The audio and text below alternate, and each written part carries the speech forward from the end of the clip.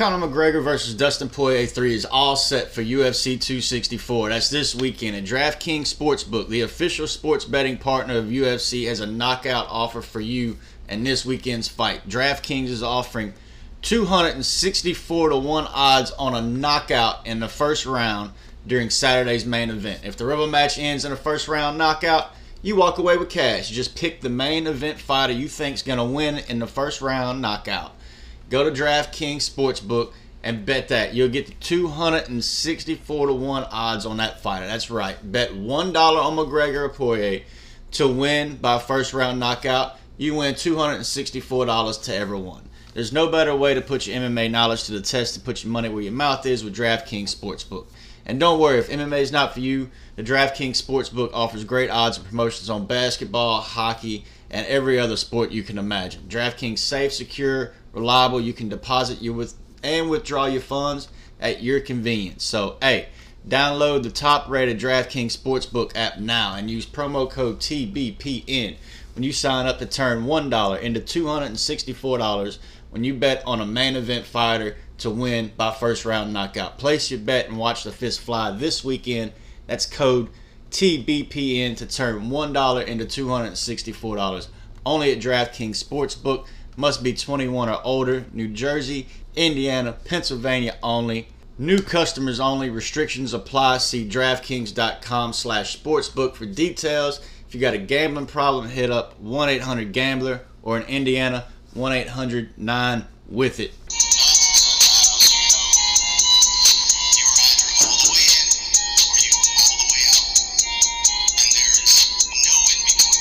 Hey New Orleans Pelicans fans, welcome back to Protect the Nest, your podcast keeping up with the Pelicans. We branching out, we moving up, back from vacation. Told y'all we'd be back with some big things. We branching out, we're going to have South Coast sports running.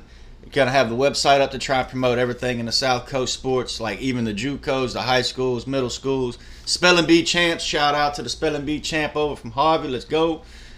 We're going to have all that going. Some Ballin' in the Boot podcast. If anybody wants to be a part of that, please reach out. Instagram, Twitter, Facebook. Mostly I'm busy on Twitter with all this. It's at Doing It Dodson. And we even going to have the Billboards, Backboards, and Blockbusters podcast over at Music, Movies, and Hoops. So if you're into music, movies, and maybe not even that big of a Hoops fan, maybe that's third on your list, still hit us up. Hit us up. We're going to be doing some big things. We're trying to branch out and have just more coverage of Louisiana sports, South Coast sports, stuff right here in the Gulf South region to help promote us and do big things. And I'm hoping y'all bring Protect the Nest with you when we coming on the way up. But this podcast, we're just touching base with you. The second half is going to be my appearance on the ESPN show out there in Baton Rouge, 104.3. Appreciate y'all for having me on, Matt Masson and all the boys. But look, checking out the draft, let's do a quick rundown since we checking in after a few weeks off. I still expect the Pelicans to trade the 10th pick. I mean, they're doing their due diligence. There's reports out there of them maybe even trading up in the draft. I think that's a little bit more unlikely than them, say, trading down, where perhaps they don't get one of the biggest stars on the market, and they swap the 10th pick for, a lesser star, a fringe all-star, and it comes back with, say, the 20-something pick. I could see that. And they still got to, like I say, do their due diligence on all them prospects that they could find their way into, depending on what kind of decision tree they take, what kind of route they take through this decision tree. But yeah, a trade up would be wild. A trade down for a lesser star, highly likely. In the middle, I would still put my money on the Pelicans just not having a draft pick because they're going to get rid of that 10th pick for somebody that can really help Zion and Brandon Ingram in this very next season. And there's not too many people at that 10th pick that I see helping us being the person that pushes us off into the playoffs, and not that 9-10 playoff play-in nonsense. We're talking about fighting for a top 6 seed. I just don't see that even in this draft. Sure, Cade Cunningham could do it if you trade all the way up, but what's that going to cost you? Really, what's that going to cost you? So the Pelicans, to get better, they got to go out in free agency and in the trade market and really try and do something for this new coach. And there's not a new coach yet. Y'all hear more of this later in the show. I went on ESPN. I had to say it. How are the Pelicans not being seen as being on like their 5th option for coach? I don't think Alvin Gentry was David Griffin's first option, but Gentry carried a lot of water for this team. He deserved a fresh start, so to speak, after Anthony Davis, especially when the team got Zion. And you saw him celebrating. You knew Gentry was sticking around then. But he was kind of a lame duck. Everybody knew he was right there. It took one or two things. He was gone. You get to the coaching search that wound up with the Pelicans hiring Stan Van Gundy.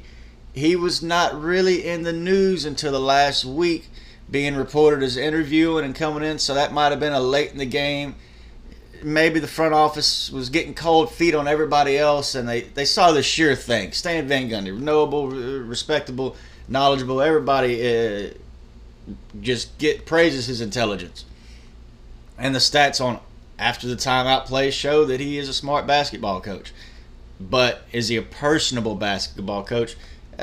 We found out that answer, and now he's going to be what he is great at, being a personable basketball analyst and just commentator.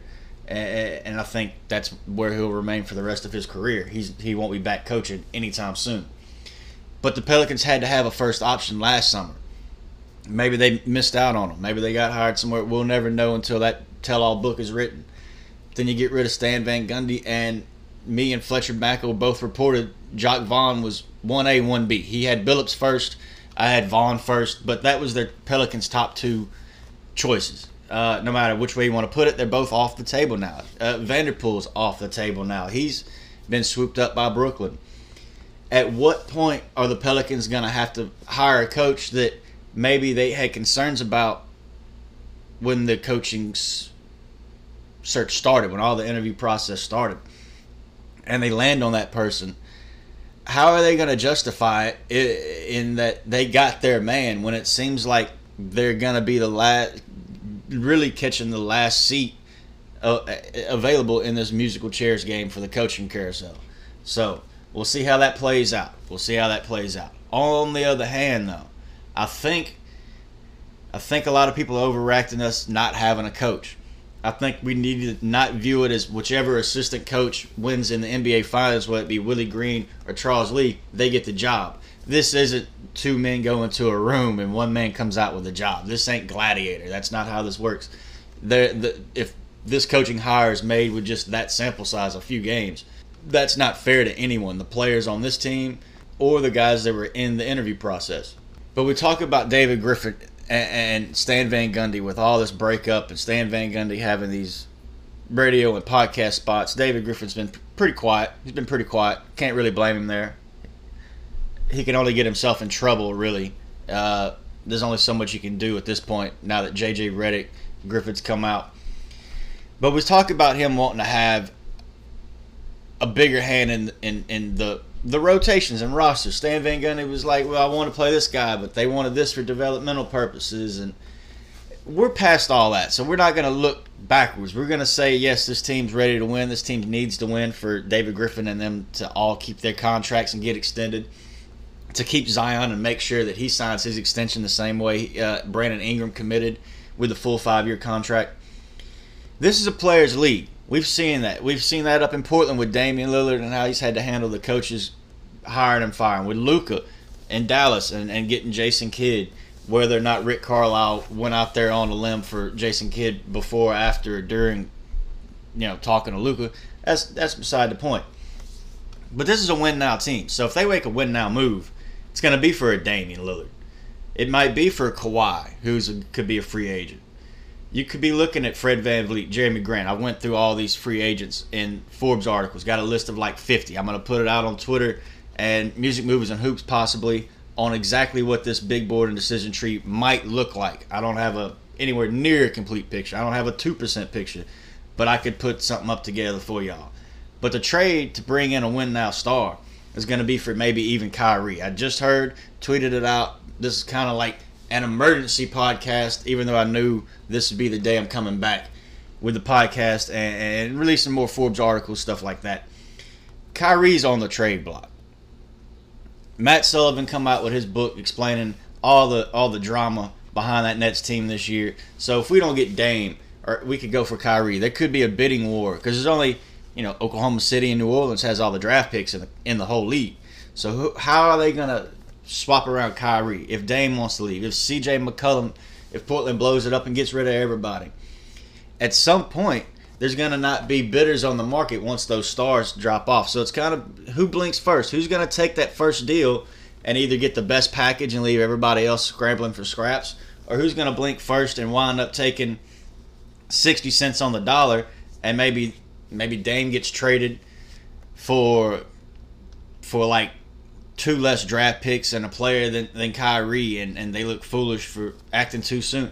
This is going to be a fun offseason watching these bidding wars. So, guys, it's going to be fun ramping up this podcast now that I've got a lot more free time, checking out South Coast sports and stuff like that, following the Saints, covering the Saints, hoping to be on the field for training camp to give y'all some more looks into the team and more looks into New Orleans sports. And hey, while we at it, don't forget about the NOLA Rugby out there, the Rugby Gold. Come on, they right there in the playoffs too. It's a good way to get outside and go enjoy yourself. So hey, I hope y'all enjoy the rest of the podcast. It's going to be a quick 20 minutes, and we'll get back at you next week. Welcome back into Middle Relief. Mario Jerez alongside Matt Musa and a little bit of NBA. Game 2 of the NBA Finals tonight between the Suns and the Bucks. However, the New Orleans Pelicans are also in the news cycle once again, and it's time to welcome on our next guest. He is a contributor at Forbes.com covering the Pelicans. To talk about it all, Christopher Dodson. Christopher, thank you for answering my text. Thank you for coming on the show. How are you today? Oh, man, I'm enjoying the weather, enjoying the show. Appreciate you guys having me on. No problem, man. A little hot for my taste, but I guess it's a decent day outside. Let's talk about your article a little bit, Christopher. It says that the Pelicans reportedly have scouted the Eastern Conference already for a couple of options as far as swinging the bat and making a trade, but now the Pelicans might try to attract a star from a Western Conference rival to try to make the playoffs next season. Can you give us kind of a summary of what you wrote and what you think might be next for New Orleans? Right. Well, if you look at this team and how David Griffin's operated, we can rehash all that in a bit. But the Eastern Conference has a bigger middle class as far as free agents. And the West, I mean, there's just not as many options that you could bring in, say, on a mid-level exception, biannual exception. Anything that exceeds that, you're really going to be – the options are limited. But there are a lot of stars out there. As I mentioned in the article, Luka might be appeased with the hiring of Jason Kidd, but Damian Lillard, he's been put through the ringer this last week, 2 weeks, with this coaching hire, Chauncey Billups, and he took to social media to kind of defend himself. So he could be available. The secondary stars of C.J. McCollum or Kristaps Porzingis could be available. You're looking at Shai Gilgeous-Alexander could be available. The top-end talent that could be available in the Western Conference is way better than the Eastern Conference. So that's why if you look at the Eastern Conference, I think you got Jeremy Grant and Fred VanVleet are 2 great options that you could get for, a decent package, and then you could spend the rest and just push the rest of your chips in as the Pelicans and get that star from the Western Conference, and you've got a ready-made title contender. Going to be really interesting to see, but right off the bat, I want to ask you specifically about the top class and specifically about Damian Lillard, because in my opinion, Dame in New Orleans would be absolutely amazing. I think he could have a similar impact that Chris Paul is having right now with the Phoenix Suns, and obviously still a whole lot of gray area there, not just from the Pelicans' point of view, but also from Dame, because we're not really sure what's going on there. But as of now, how realistic do you think a trade by the New Orleans Pelicans for Damian Lillard is? Right now, I put the chance of Damian Lillard to be in New Orleans at like 33% chance. Not quite a third, but the Pelicans are going to be in the top 3 as far as compiling a package for him to offer to Portland. Portland's really going to have to think about it, and that's why I really think there's like a 33% chance we wind up with Damian and Zion. And if the Pelicans do it right, they can keep B.I. and still bring in Dame time. Okay, so that's my question, Christopher, because you mentioned that in the article, that there's a possibility that they could get Damian Lillard and keep Brandon Ingram. What would that trade scenario look like? It may involve a third team. You're definitely going to be sending out Eric Bledsoe and Steven Adams. I don't think any of the Pelicans fan base has a problem with that. You're going to lose most of the draft picks you got from Milwaukee and the Lakers. You're going to lose the 10th pick this year. But you would have a pick in next year's draft and a pick in the 2024 draft just due to the CBA rules, and you can't trade that many picks. You got to have one every other year. The Pelicans use those 2 picks. They would have to go into this with the idea they use those 2 picks because it would be salary and cost-controlled contracts, rookie deals, and they would also avoid the luxury tax for one more year. They could. But then next year, once Zion's contract extension kicks in, all bets are off. Gail Benson's going to have to pay the luxury tax. It comes with a contender. But if you make a move for Damian Lillard to pair him with Zion and B.I. and just empty the coffers, push everything else in, everything else is available, you're going into that with the acknowledgement that we're going to pay that luxury tax bill next season. But they could do it. They could do it.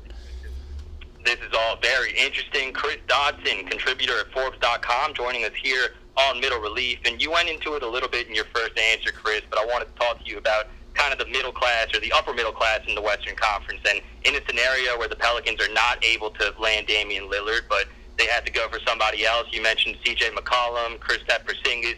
Who do you think in the Western Conference specifically would be the best consolation if they can't get Dame? I think the best consolation prize would be CJ. If you look at, say, Kristaps Porzingis, I don't think I really don't think the talent's there. I mean, you could get Maxi Klebers 40% from deep, 90% from the line for a third of the cost, and Porzingis would still be owed $100 million if he opted into his player option. The Pelicans would have to be really convinced that that's the commitment they wanted to make. And when they look at the rest of the options, I just don't see that being a commitment they should make. So CJ's got to be your best consolation prize. So there's been plenty of reports this week that multiple teams, including the Pelicans, are reaching out to the Pistons about the number one pick in this year's draft. What do you think the likelihood is that the Pistons actually move that pick and that it could be to the Pelicans? I think it's, less than 5% chance on all fronts. This is a due diligence type thing on what could you possibly get for that number one pick. But in the end, Detroit's going to make that pick, and they're going to build around that pick. There's no other real option for them because they're not going to get Ingram or Zion or too many first-round picks going forward from the Pelicans just because of the assurity of Cade Cunningham at the top end of the talent at this draft versus what you could get later on. Look, if the Pelicans are good, you're not going to get the top pick in the draft again. And Detroit, they don't get the top pick very often. This first time in decades. Pelicans' next head coach might be coaching in the NBA Finals right now, Chris, and I wanted to get your opinion on that. Right now, it looks like it's down to three, but two of them coaching in the NBA Finals, Charles Lee for the Bucks and Willie Green for the Suns, and then Fred Vinson, the assistant coach, the shooting coach for the New Orleans Pelicans, might also be waiting in the wings. I want to ask you about Lee and Green first. What do you think of both of those guys as candidates to be the next Pelicans coach? I think it's going to be one of them, honestly. I hope that people don't look at it as whoever wins the title gets the job, because you got to look at what they're doing in game. It's not a zero-sum game as far as you get the championship, you get the job for the Pelicans. There's a lot of small battles to be won on that court that'll show that they're ready for the big-time stage and that lead chair. But on the same end, how could those two guys be viewing the Pelicans' job when Stan Van Gundy was already picked over him last year? The Pelicans, by all accounts, wanted Billups or Jock Vaughn. Fletcher Mackel had him Billups, then Vaughn. I had it Vaughn, then Billups. But either way, that was 1-2. So the Pelicans really are on their third, fourth option, their third, fourth choice here, with still Washington and Orlando to pick a coach. So if the Pelicans don't make a decision soon on one of those guys and they get taken off the market, will fans look at it as we've got our fifth choice as far as coach? That to me is the bigger issue for those two guys wanting this job. It's so much of the New Orleans Pelicans offering a job. Someone also has to want to take it.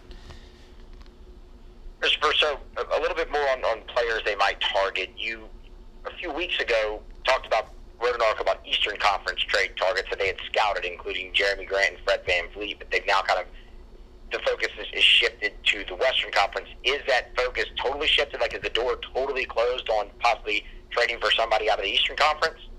Oh, no, that was just more, I divided it up into the Eastern and Western Conference for publishing, make it simple. But the way the team's looking at it, according to everybody I've talked to, is they're going to, mid-level exception may be an Otto Porter Jr. out of Orlando.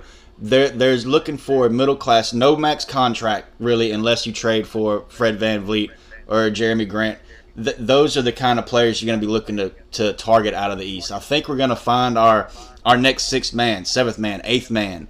If it's not Josh Hart, Lonzo Ball, I think it's going to be one of these proven guys that have went through those Eastern Conference battles the last few years. And again, there's no real star available in the Eastern Conference unless you look at Boston maybe, or Ben Simmons if you want to go that route. I don't think the star options in the Eastern Conference are as great. I don't think the team is scouting Ben Simmons as much as, say, Lillard and trying to chase him down for many reasons, talent, contract, fit. But the Eastern Conference is very deep when you start getting to the 3rd to 9th man on those rosters. I would say keep Ben Simmons far away, but maybe working with Fred Vinson, that might not be such a bad thing. Maybe he can finally learn how to shoot past 10 feet, and that ties in perfectly with my last question for you, Chris, is what do you think about Fred Vinson as Pelicans head coach? What happens if that scenario unfolds and Lee is not interested in the job, Willie Green is not interested in the job, and the Pelicans give it to Fred Vinson, who's been on staff for 12 years? Do you think he could succeed as an NBA head coach? I think he can succeed as an NBA head coach, but again, I've seen a lot of stuff on Twitter and the fans talking about how you just said Fred Vinson can maybe fix Ben Simmons' shot. If Fred Vinson is the head coach, he's no longer a shot doctor. He's going to be having bigger things on his plate. So we can only throw so much at him. If you expect him to fix shots, fix the defense, get the team liking each other and the chemistry better, that's too much on somebody's plate, even for an experienced head coach. We're going to have to say, Fred, if you're stepping into the lead chair, some of this stuff that everybody loves you for, you're actually going to have to leave it behind, and that's going to be his biggest challenge, I think, if he does end up with the job. Chris Dodson, contributor at Forbes.com, joining us here on Middle Relief, talking some Pelicans. Chris, great insight today. Thank you so much for your time. Hey, thank you. Thanks, Chris. Chris Dodson, contributor at Forbes.com.